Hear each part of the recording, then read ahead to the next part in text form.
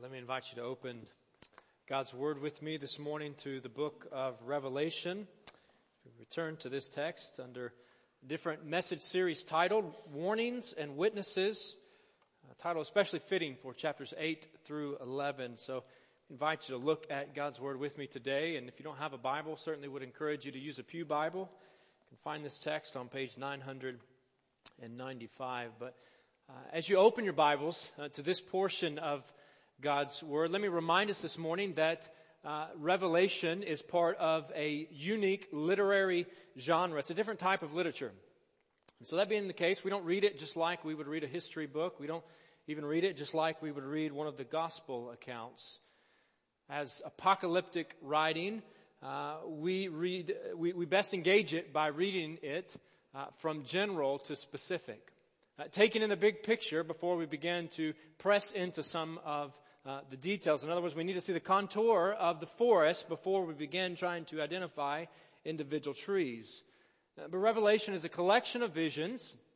It was given to John, the disciple, to share with the church, meant to encourage and instruct the church to live and follow Jesus Christ faithfully in a world that most often rejects and even opposes Jesus Christ. So I have to say, our text for this morning is probably going to feel rather foreign and strange, like much of this book. It's going to be a bit different, a bit out there. And I told the early crowd, if you get bored, if you begin to sort of check out or get sleepy in today's message, let me just encourage you to look back down at the text and begin rereading these verses, because you can't read this stuff and simply check out. It is wild. In fact, I'll even issue the same invitation to you, to the one who brings the best depiction of what we see in Revelation chapter 9, verses 7, 8, 9, and 10, I'll award a prize. And so for you artists out there, you the graphic sort of folks, and work on that. You'll have more than you can deal with for quite some time. But no doubt, a text like this begins to raise a number of questions. Now, we're not going to be able to press into all those. We're not going to be able to dive into and dissect all of those. And I'll be honest, I'm not really sure that we're meant to. We want to take in the vision. We want to take in the full picture and discern timeless truths that are consistent with all of God's Word, that we can hang our hat on, that we can live by as followers of Jesus Christ. And so as we open God's Word, let's look at the big picture. Let's see the picture. Let's hear the message, and let's apply God's truth. So as you find your place in this text, let me invite you to join me standing, whether in body or spirit, for the reading of God's Word. This is a lengthy text, chapters 8 and 9 we're going to deal with this morning, so I'm not going to read that all at once. We'll read the first 12 verses this time. But the Word of God says, John writes, when the Lamb opened the seventh seal, there was silence in heaven for about half an hour. And I saw the seven angels who stand before God, and seven trumpets were given to them. Another angel who had a golden censer came and stood at the altar. He was given much incense to offer with the prayers of all God's people on the golden altar in front of the throne. The smoke of the incense, together with the prayers of God's people, went up before God from the angel's hand. And the angel took the censer, filled it with fire from the altar, and hurled it on the earth. And there came peals of thunder, rumblings, flashes of lightning, and an earthquake. Verse 6, and the seven angels who had the seven trumpets prepared to sound them. The first angel sounded his trumpet, and there came hail and fire mixed with blood, and it was hurled down on the earth. A third of the earth was burned up, a third of the trees were burned up, and all the green grass was burned up. The second angel sounded his trumpet, and something like a huge mountain, all ablaze, was thrown into the sea. A third of the sea turned into blood, a third of the living creatures in the sea died, a third of the ships were destroyed. The third angel sounded his trumpet, and a great star, blazing like a torch, fell from the sky on a third of the rivers and on the springs of water. The name of the star is Wormwood. A third of the waters turned bitter, and many people died from the waters that had become bitter. The fourth angel sounded his trumpet, and a third of the sun was struck, a third of the moon, and a third of the stars, so that a third of them turned dark. A third of the day was without light, and also a third of the night. Let's bow together in prayer. Father in heaven, we come before you this morning seeking you. Lord, we need to hear from you. We need you. We pray that you would speak to us now, the presence and power of your Spirit through your word, Lord, that you would clarify. And Lord, that you would confront and convict and challenge us and call us to faithfully trust in you and follow you. Lord, guide us now. It's in the name of Christ we pray. Amen. Well, you may be seated. As shared a moment ago, Lord willing, we're going to press on. We're going to read all the way through chapter 9 this morning, but this is a good place to stop and sort of catch our breath and try to begin to make sense of some of what we're reading here.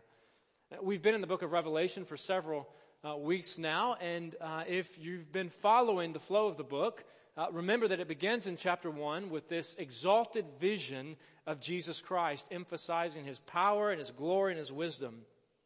And then he instructs John, the human author of this text, a disciple, an apostle, a follower of Jesus Christ. He instructs John to write down messages, letters to 7 churches in the province of Asia, calling them to persevere in the faith. For by so doing, they'll be victorious. And you may remember in each of those 7 letters, they finish with something like, to him who is victorious, I will do this. Or to him who overcomes, I will do this. And following those 7 letters in chapters 2 and chapter 3, we have a 2-part heavenly throne room scene, in which David just read a portion in chapters 4 and 5 that focuses all of heaven's worship on God and the Lamb who is on the throne. We come to chapter 6. Chapter 6 records what happens as the Lamb begins to open the 7 seals that are on God's scroll. God's judgment begins to be unleashed on the wicked, while the righteous also suffer. The righteous, it's emphasized, are not suffering as a result of God's judgment upon them, but as evidence of God's condemnation of the wicked, and to prove his people's faithfulness as they prepare to enter God's presence. And last week we came to chapter 7. Chapter 7 was certainly a breath of fresh air, a pause, a delay, an interlude, a break before the 7th seal is opened, portraying God's multi-ethnic multitude protected from his wrath and gathered around his throne, worshiping him and delighting in him forever and ever. Chapter 7 was the first of 2, maybe 3 such interludes in the book of Revelation, emphasizing God's merciful delay of final judgment and depicting the eternal security and satisfaction of his people. So that brings us to our text for today. That brings us to chapter 8. In chapter 8, judgment continues as the 7th seal is opened, followed by these trumpets announcing another cycle of God's judgment against a wicked world. The truth is that God will judge those who oppose him, and he will save those who serve him. Those who serve him are secure with him. They have a secure future. We have a secure future because the Lamb of God has paid the price of our salvation. The Bible is clear that those who do not serve him remain lost. Unbelievers remain lost in sin and rebellion, and thus God Almighty unleashes warning judgments, calling sinners to repent and turn to him before it's too late. And so we read this text. We come to chapter 8. When the 7th seal is open, there's silence in heaven. It reminds me of a high school rec I had during homecoming week of my junior year. I had just turned 16.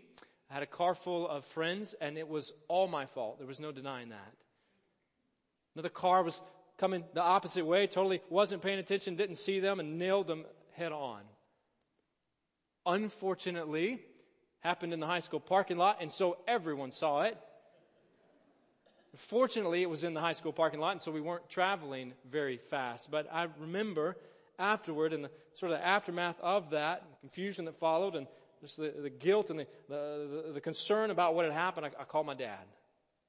And waited for my dad to show up. And he shows up, and of course I'm anticipating, that's probably what I'm fearing the most. What's Dad going to say? What's he going to do? What kind of trouble am I going to be in? And Dad shows up, and I'm anticipating what he's going to say. And all he does for a while is come along and stand silently beside me. Claims me, but doesn't have much to say to me. Certainly, there would be plenty of correction that would soon follow, but first it was silence. We need to remember that when John is writing this text, he is steeped in the Scriptures. Revelation has allusions to all sorts of Old Testament texts, and in the Scriptures, silence precedes the Lord's coming judgment. Here's a couple examples from prophetic books. Habakkuk chapter 2, verse 20 says, "The Lord is in his holy temple. Let all the earth be silent before him." Zephaniah chapter 1, verse 7, "Be silent before the sovereign Lord, for the day of the Lord is near. The Lord has prepared a sacrifice. He has consecrated those he has invited." You see, this anticipation of God's coming action, a half hour of silence, meaning not long. Not long. God's judgment will not delay long. He tarries for a little while, Scriptures tell us, so unbelievers might repent and turn to Him, but He will not tarry forever. God acts in judgment, and notice here that God's actions are in response to the prayers of His people. Verse 4, "The smoke of the incense, together with the prayers of God's people, went up before God from the angel's hand." Church, God has chosen to make the prayers of His people part of His sovereign plan. God has chosen to make the prayers of His people part of His sovereign plan. And we don't fully understand that. He is so sovereign that He can do that. He's chosen to make the prayers of His people part of His sovereign plan. God responds to the prayers of His people, prayers here that recall the prayers of the martyrs in chapter 6, verse 10. The martyrs cry out to God, "How long, sovereign Lord? Holy and true, until you judge the inhabitants of the earth and avenge our blood." Prayers for God's kingdom to be realized, for the wicked to be judged and the saved to be saved, for God to act on behalf of His people once and for all, making all things right. And we need to recognize this scene that's unfolding here, particularly in chapters 8 and 9, is reminiscent of the Exodus. And in particular, the plagues God sent to warn and to judge Pharaoh and the Egyptians. Of course, there, like here, God knew how this was going to unfold. He knew what was going to happen long before it does, but it began to unfold in Exodus in response to the prayers of His oppressed people. Do you remember that? Descendants of Abraham and Isaac and Jacob, the Israelites, are enslaved in Egypt. They've gone there in a time of famine. Their ancestors have. Joseph has received favor. He's in a position of authority in the land. And yet Joseph dies off. Pharaoh dies, and generations pass. The people multiply greatly, so much so that the Egyptians fear them, and so they oppress them. They enslave them. And in their slavery, Scriptures say, Exodus chapter 2, verse 23, during that long period the king of Egypt died, the Israelites groaned in their slavery and cried out. And their cry for help because of their slavery went up to God. God heard their groaning, and He remembered His covenant with Abraham, with Isaac, and with Jacob. So God looked on the Israelites and was concerned about them. And so God acted. He acted. He judged and He delivered. Listen to one pastor's reflections on this. James Hamilton writes, he says, "The book of Revelation is showing us the ultimate exodus. But this time it is not a mere nation that God is judging, but the wicked world system that is ranged against God and His people. As at the Exodus from Egypt, God is going to judge the wicked world and deliver His people in response to their prayers." Let me pause right there and say, friend, whatever you're facing today, whatever you may face in the future, whatever suffering or hardship or sickness or oppression, know that God hears the prayers of His people. God has not nor will not forget about you. God hears the cries of His people, and because God has chosen to make the prayers of His people part of His sovereign plan, let's band together for strategic prayer. Let's band together for strategic prayer. Let's pray, and let's pray specifically. Let's join in crying out to God. For we're commanded, we're called, we're invited to pray. So may we be a people, may we be a church that bands together in prayer before God. This is why we share prayer concerns with each other. This is why we have times of prayer when we come together in small groups. This is why we have a time that's a prayer meeting on Wednesday nights at 6 right here. May we be a people of prayer who band together to intercede on behalf of God's people, knowing that He hears us. He hears our prayers, and that He has chosen to make the prayers of His people part of His sovereign plan. And so what is His plan? What is God's sovereign plan? What are these angels and trumpets recounting devastation unleashed by God in response to the prayers of His people tell us? Well, they tell us that God reigns. That God reigns over all nature and uses it to execute judgment. The Bible is clear on this. That God reigns over all nature and uses it to execute judgment. We were reminded this last week on Tuesday, we don't reign over nature. We get it wrong. Even the best meteorologists with their radars and satellites, it still cannot always predict this. Let's not hold that against them. Most often they're right.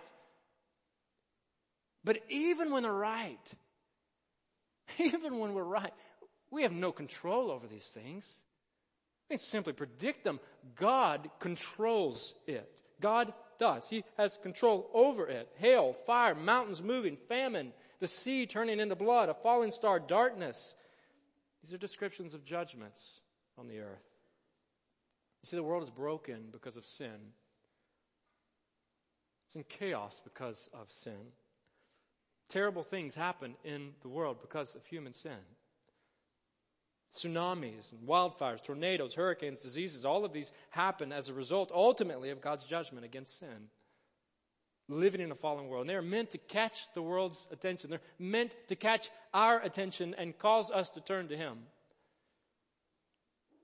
Like trumpet blasts, they herald the sovereignty of the Most High God. Doug Webster writes, he says, the purpose of these trumpet blasts is not to give a literal description of coming natural disasters. The purpose of the trumpets is to announce God's judgment against evil, calling for repentance. He goes on, he says, the blare of the trumpet is like a car alarm in the middle of the night, or the piercing alert of a smoke alarm. To a hard-hearted, hard-of-hearing humanity, God announces judgment. The whole created order is in peril, and we are put on notice. Figurative descriptions, I think, of very real and literal judgments, saying in essence, everything you have learned to rely on and depend on other than God is going to disintegrate. It will not last. It will be destroyed. A message that's consistent with all of Scripture.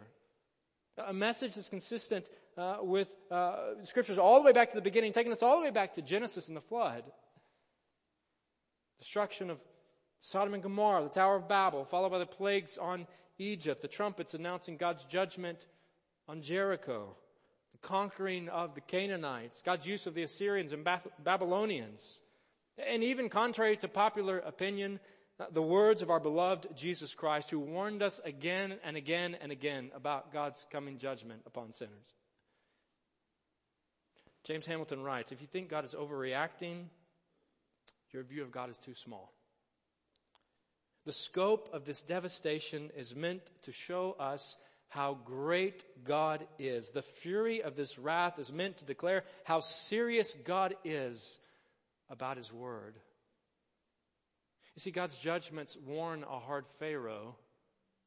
They warn a proud Domitian. They warn an idolatrous Roman Empire. But they also warn a nation practicing and celebrating mass murder in the womb.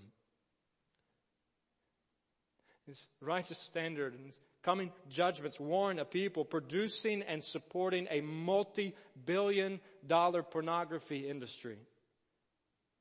His judgments warn sinners in a land filled with sovereign selves intent on ordering our own private universe, doing whatever feels right in our own eyes. Friends, may we humble ourselves. May we humble ourselves before the living God, a God who reigns over all nature and uses it to execute judgment and to grab our attention. And the truth is, as we return to the Word, we return to God's Word, the seriousness and the severity of the trumpet judgments only increases. It only goes up from here. Let's look back at the text. Revelation chapter 8, picking up in verse 13. John says, as I watched, I heard an eagle that was flying in midair call out in a loud voice, "Woe, woe, woe to the inhabitants of the earth because of the trumpet blast about to be sounded by the other three angels." The fifth angel sounded his trumpet, and I saw a star that had fallen from the sky to the earth. The star was given the key to the shaft of the abyss. When he opened the abyss, smoke rose from it like the smoke from a gigantic furnace. The sun and sky were darkened by the smoke from the abyss. And out of the smoke, locusts came down on the earth and were given power like that of scorpions of the earth. They were told not to harm the grass of the earth or any plant or tree, but only those people who did not have the seal of God on their foreheads. They were not allowed to kill them, but only to torture them for 5 months. And the agony they suffered was like that of the sting of a scorpion when it strikes. During those days, people will seek death, but will not find it. They will long to die, but death will elude them. Verse 7, the locusts looked like horses prepared for battle. On their heads they wore something like crowns of gold, and their faces resembled human faces. Their hair was like women's teeth, and their teeth were like lions' teeth. Imagine this picture. They had breastplates like breastplates of iron, and the sound of their wings was like the thundering of many horses and chariots rushing into battle. They had tails with stingers like scorpions, and in their tails they had power to torment people for 5 months. They had as king over them the angel of the abyss, whose name in Hebrew is Abaddon, and in Greek is Apollyon, that is, destroyer. John says the first woe is past, 2 other woes are yet to come. Verse 13, the sixth angel sounded his trumpet, and I heard a voice coming from the 4 horns of the golden altar that is before God. It said to the sixth angel who had the trumpet, release the 4 angels who are bound at the great river Euphrates. And the 4 angels who had been kept ready for this very hour and day and month and year were released to kill 1/3 of mankind. The number of the mounted troops was twice 10,000 times 10,000. I heard their number. The horses and riders I saw in my vision looked like this. Their breastplates were fiery red, dark blue, and yellow as sulfur. The heads of the horses resembled the heads of lions, and out of their mouths came fire, smoke, and sulfur. 1/3 of mankind was killed by the 3 plagues of fire, smoke, and sulfur that came out of their mouths. The power of the horses was in their mouths and in their tails, for their tails were like snakes, having heads with which they inflict injury. I'm not making this up. It's in God's Word.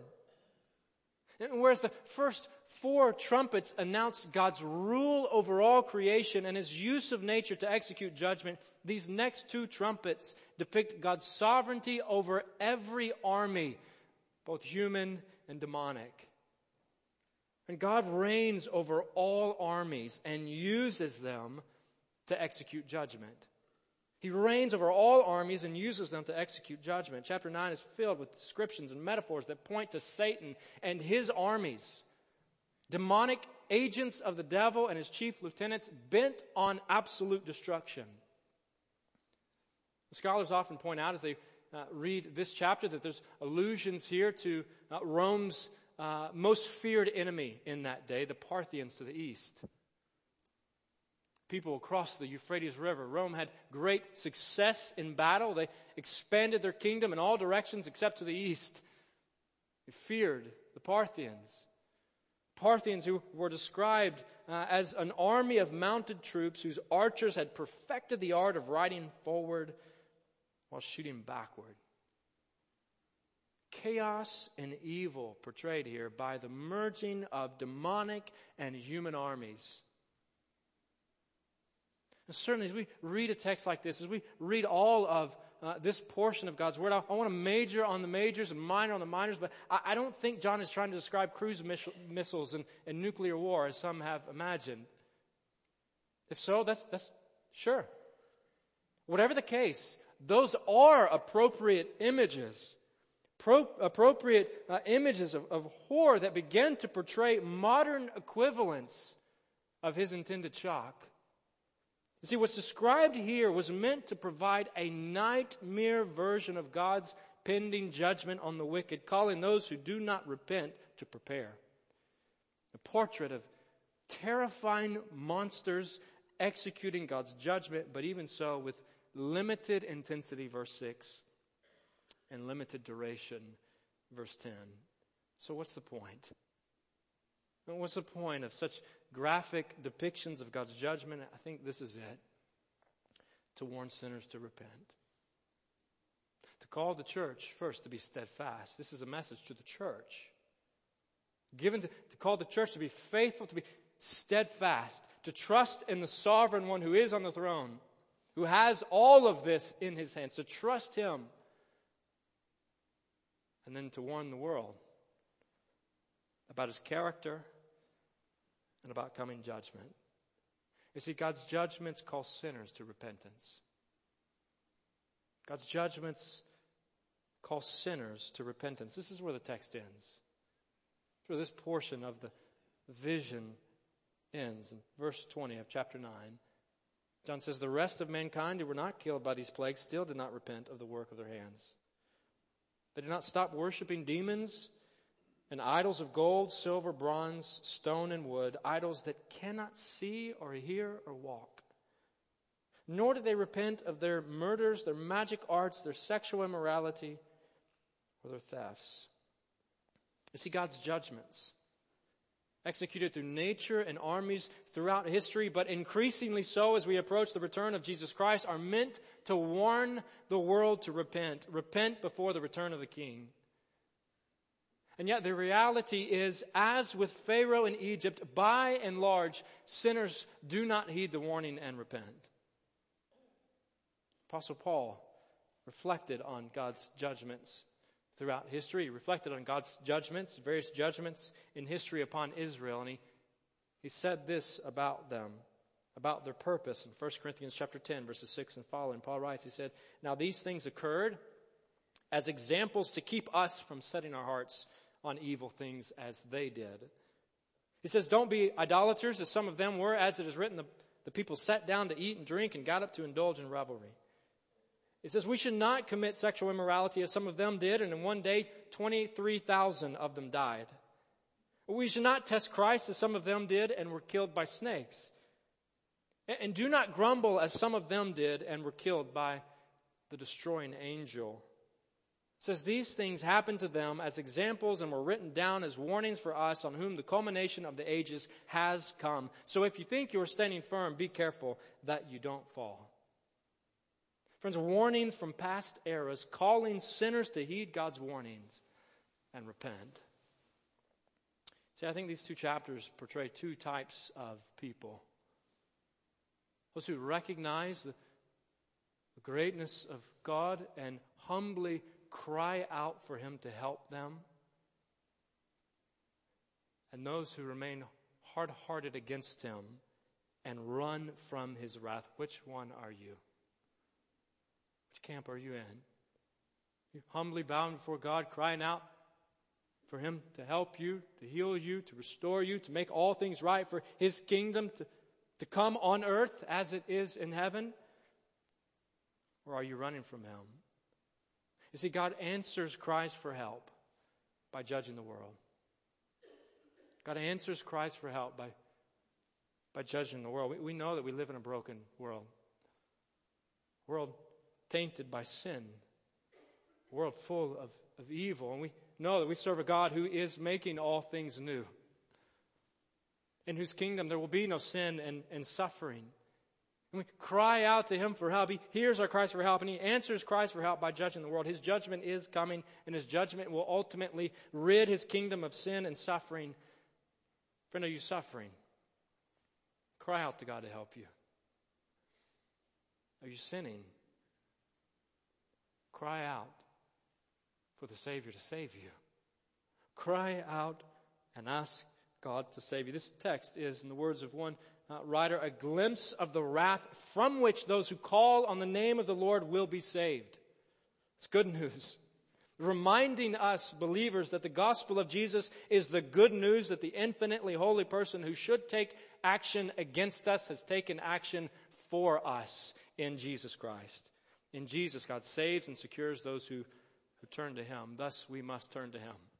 We must repent. Repent of idolatry and immorality. Repent. Repent of sin. Repent of whatever comes between you and God. Who are you worshiping? Who calls the shots in your life? Where are you compromising? What sin are you holding on to today? Give it up. Repent. the surest sign that you're a believer, a follower of Jesus Christ, may be your willingness to repent. Repent and run after Jesus Christ. Run after Christ.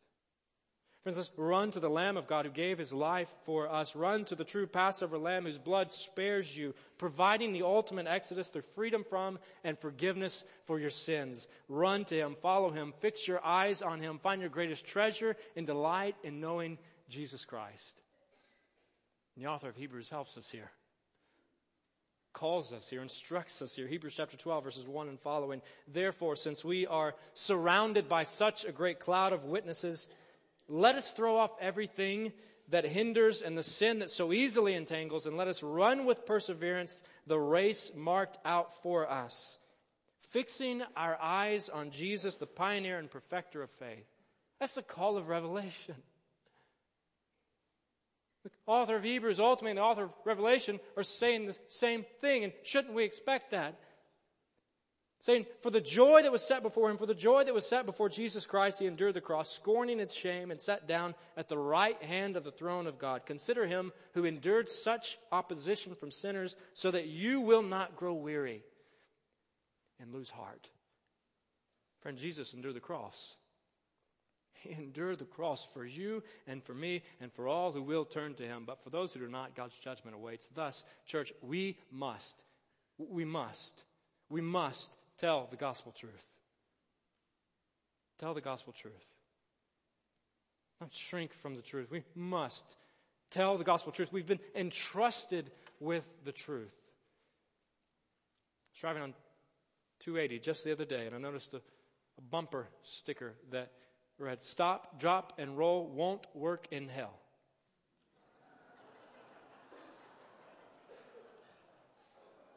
I'm not sure that's the best way to do it, but if that's you, the Spirit of God has led you to witness in that way, then so be it. But in any event, whatever the case, our task, church, is to warn the world of sin and judgment as we rejoice in God's saving grace, grace that He has so freely offered to you and to me. Let's pray that God would break our hearts for the lost. Let's pray that He would break our hearts for the lost enough, that He would cause us to love people enough to tell them the truth. Let's tell the gospel truth. I'm going to conclude with some other words from a friend and mentor of mine, Doug Webster, writes. He says, if God's wrath and the consequences of evil are imaginary, if there is no final judgment day, if there is no hell, then Christians have no reason to shout fire. But if the house is burning and danger is imminent, then Christ's love motivates believers to rescue the perishing and to care for the dying. He says John shouts doom and danger at the top of his lungs with his Spirit-inspired vision, but against all reason, many refuse to get out of the burning building. Friend, are you in the burning building? Or are your feet on the solid foundation of Jesus Christ our Lord? Who do you know that's in the burning building? Who do you need to talk to? Who do you need to tell about the overwhelming love of God and grace of a Savior who would take God's wrath for us so we don't have to? And Father, may we take the words of your gospel to heart. Lord, may we not be part of a culture in a day that denies any judgment and wrath, that reacts against any notion of authority. But Lord, may we be a people who humbly bow before you and submit to your word. Father, correct us where we're wrong. Humble us where we're proud. Convict us where we're in error. And draw us to our Lord and Savior, Jesus Christ. Lord, may we honor you. May we bow before the Lamb. May we follow the Lamb. May we tell others about your goodness and your mercy and your patience and your grace. Father, we thank you for these things in our lives. It's in the name of Jesus we pray. Amen.